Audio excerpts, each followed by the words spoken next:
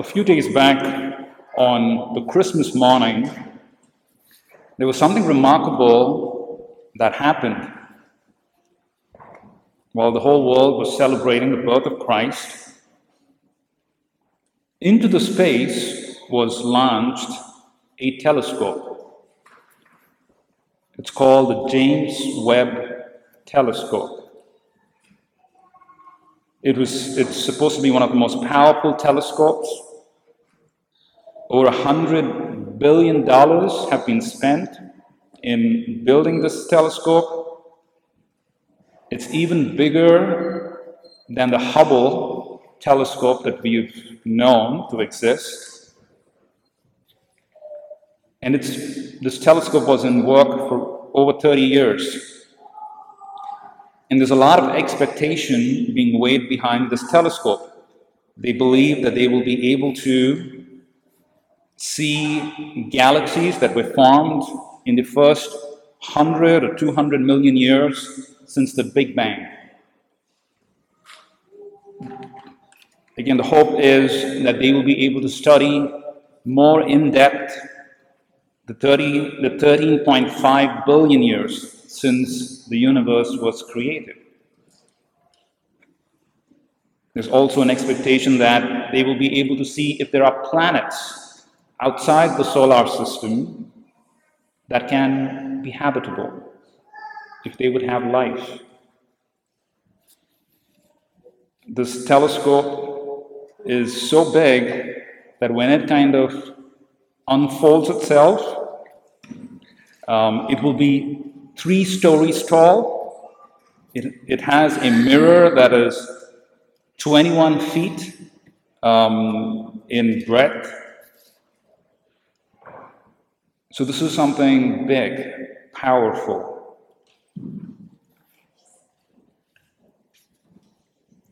The New York Times had an article, and the article said, "A world divided by COVID and other ills united to explore space." So it was just not the US, it was launched from here, but it's just not the US that's involved. There are many other countries that have been involved in this project. Again, in a world that is divided, you know how divided even our country is. That here, something is uniting all of us.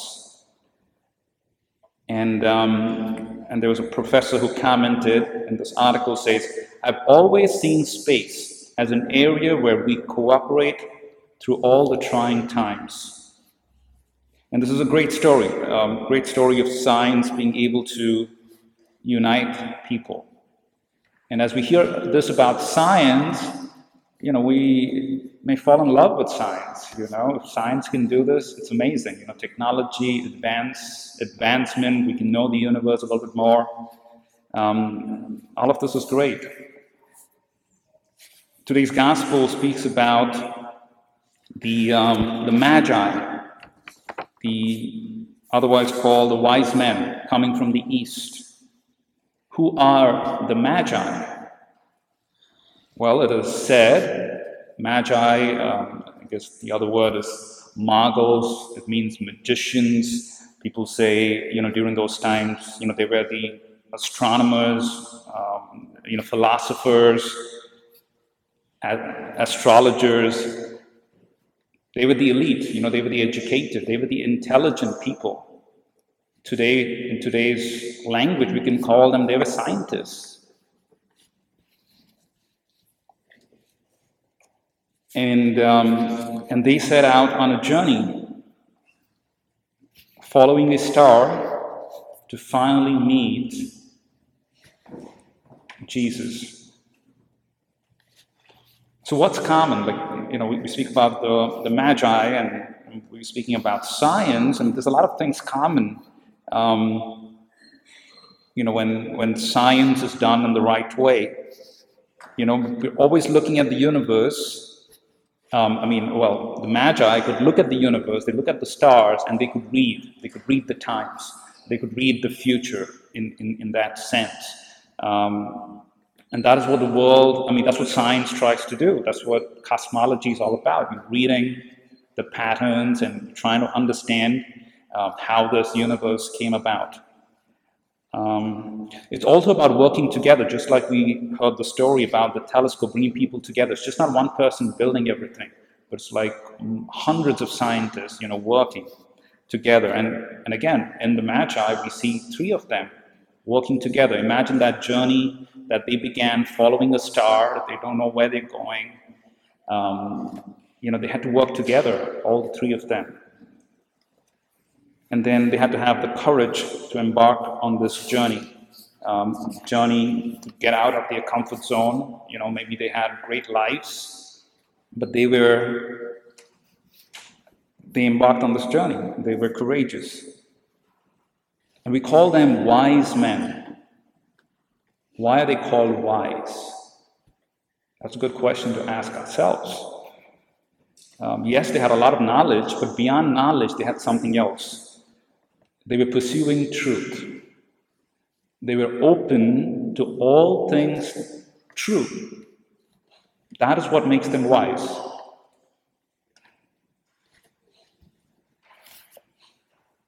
And what drew them to Bethlehem, what drew them to Jesus, was just not intellectual curiosity. We are curious, we want to know things, but it was also faith. Because they had to trust. They had to trust something beyond themselves. We can say they had to trust in God. They had to learn a new path of knowing. It was not that I know everything, but there is something beyond. I need to go looking for it. I need to follow this. We live in a world, as we're talking about science, that tells us that science is at war with religion. Science is at war with faith. But I want to tell you that's just a myth. We just spoke about the Big Bang Theory, which says the universe was created 13.5 billion years ago. Do you know who formulated the Big Bang Theory? Do you know who is called the father of the Big Bang? It's a gentleman by the name Georges Lemaitre. And he was a Catholic priest.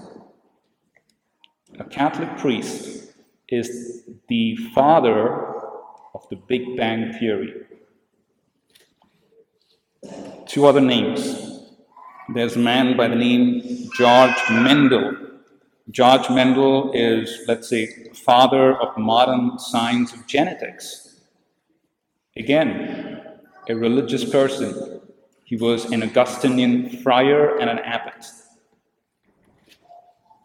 A lady by the name Mary Kenneth Keller. She was a pioneer in computer science. She was the first woman to earn a PhD in computer science in the US. And this woman was a religious nun. So these are just examples. I can keep listing more to again tell that faith is not opposed to science. Religion is not opposed to science, contrary to what the world tells us. John Paul II, Pope John Paul II, Saint John Paul II, wrote an encyclical, a document sometime back, talking about faith and reason, that they are the two wings that helps carry us to God. And he goes on, not in that document, but in another letter, says this about science. He says, science can purify religion from error and superstition. Religion can purify science from idolatry and false absolutes. Each can bring other into a wider world, a world where both may flourish. So both need each other. There's also another theory about science giving, religion, faith, giving birth to science. That's where science comes from. Science did not just happen.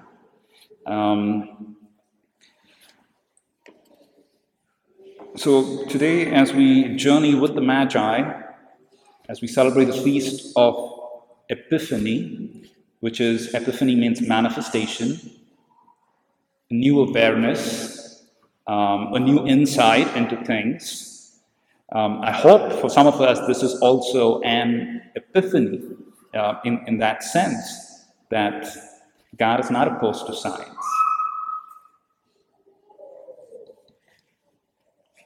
While we speak about this telescope, the James Webb telescope that's been launched on Christmas morning, and we can say, why did they choose Christmas morning? And why Christmas?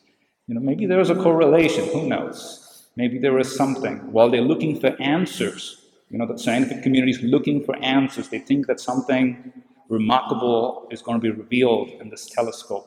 And this is beautiful. A human pursuit to know more, to seek, let's say, the truth, is beautiful. But we as people of faith know, while all of this is beautiful, that all the answers are found in Jesus Christ. That He has all the answers. While we could pursue science and all of that is beautiful, that ultimately it's God Himself, the creator of this universe, who has all the answers. There was a scientist who said that if we build our faith only on reason, only on science, then we're going to end like a bad dream.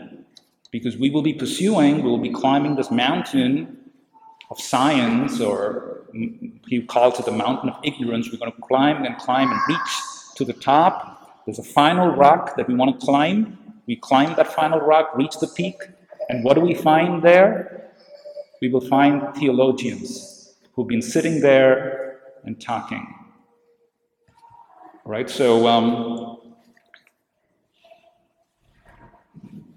on this day, we want to say, just looking at the Magi, that science and religion are complementary. They go hand in hand.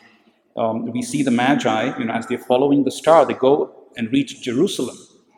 Right? The star disappears. And then what helps them in the journey?